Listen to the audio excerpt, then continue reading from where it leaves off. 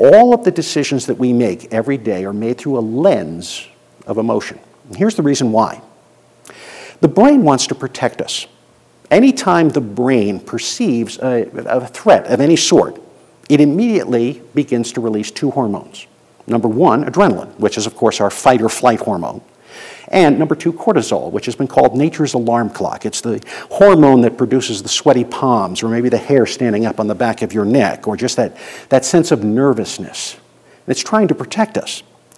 Now, in the case of a physical threat, such as a baseball coming at your head, or maybe an oncoming car, this is a good thing. It allows us to jump out of the way. The problem is it can't tell the difference between a physical threat and an emotional threat.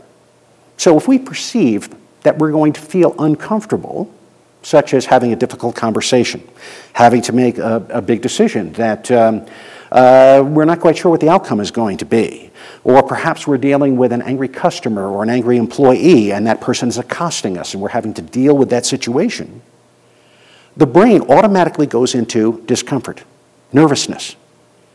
The best decision makers, however, have figured out how to manage that process. Because if they don't, we become victims, we become subjected, if you will, to our emotions. And when that happens, we don't necessarily think as well as we could.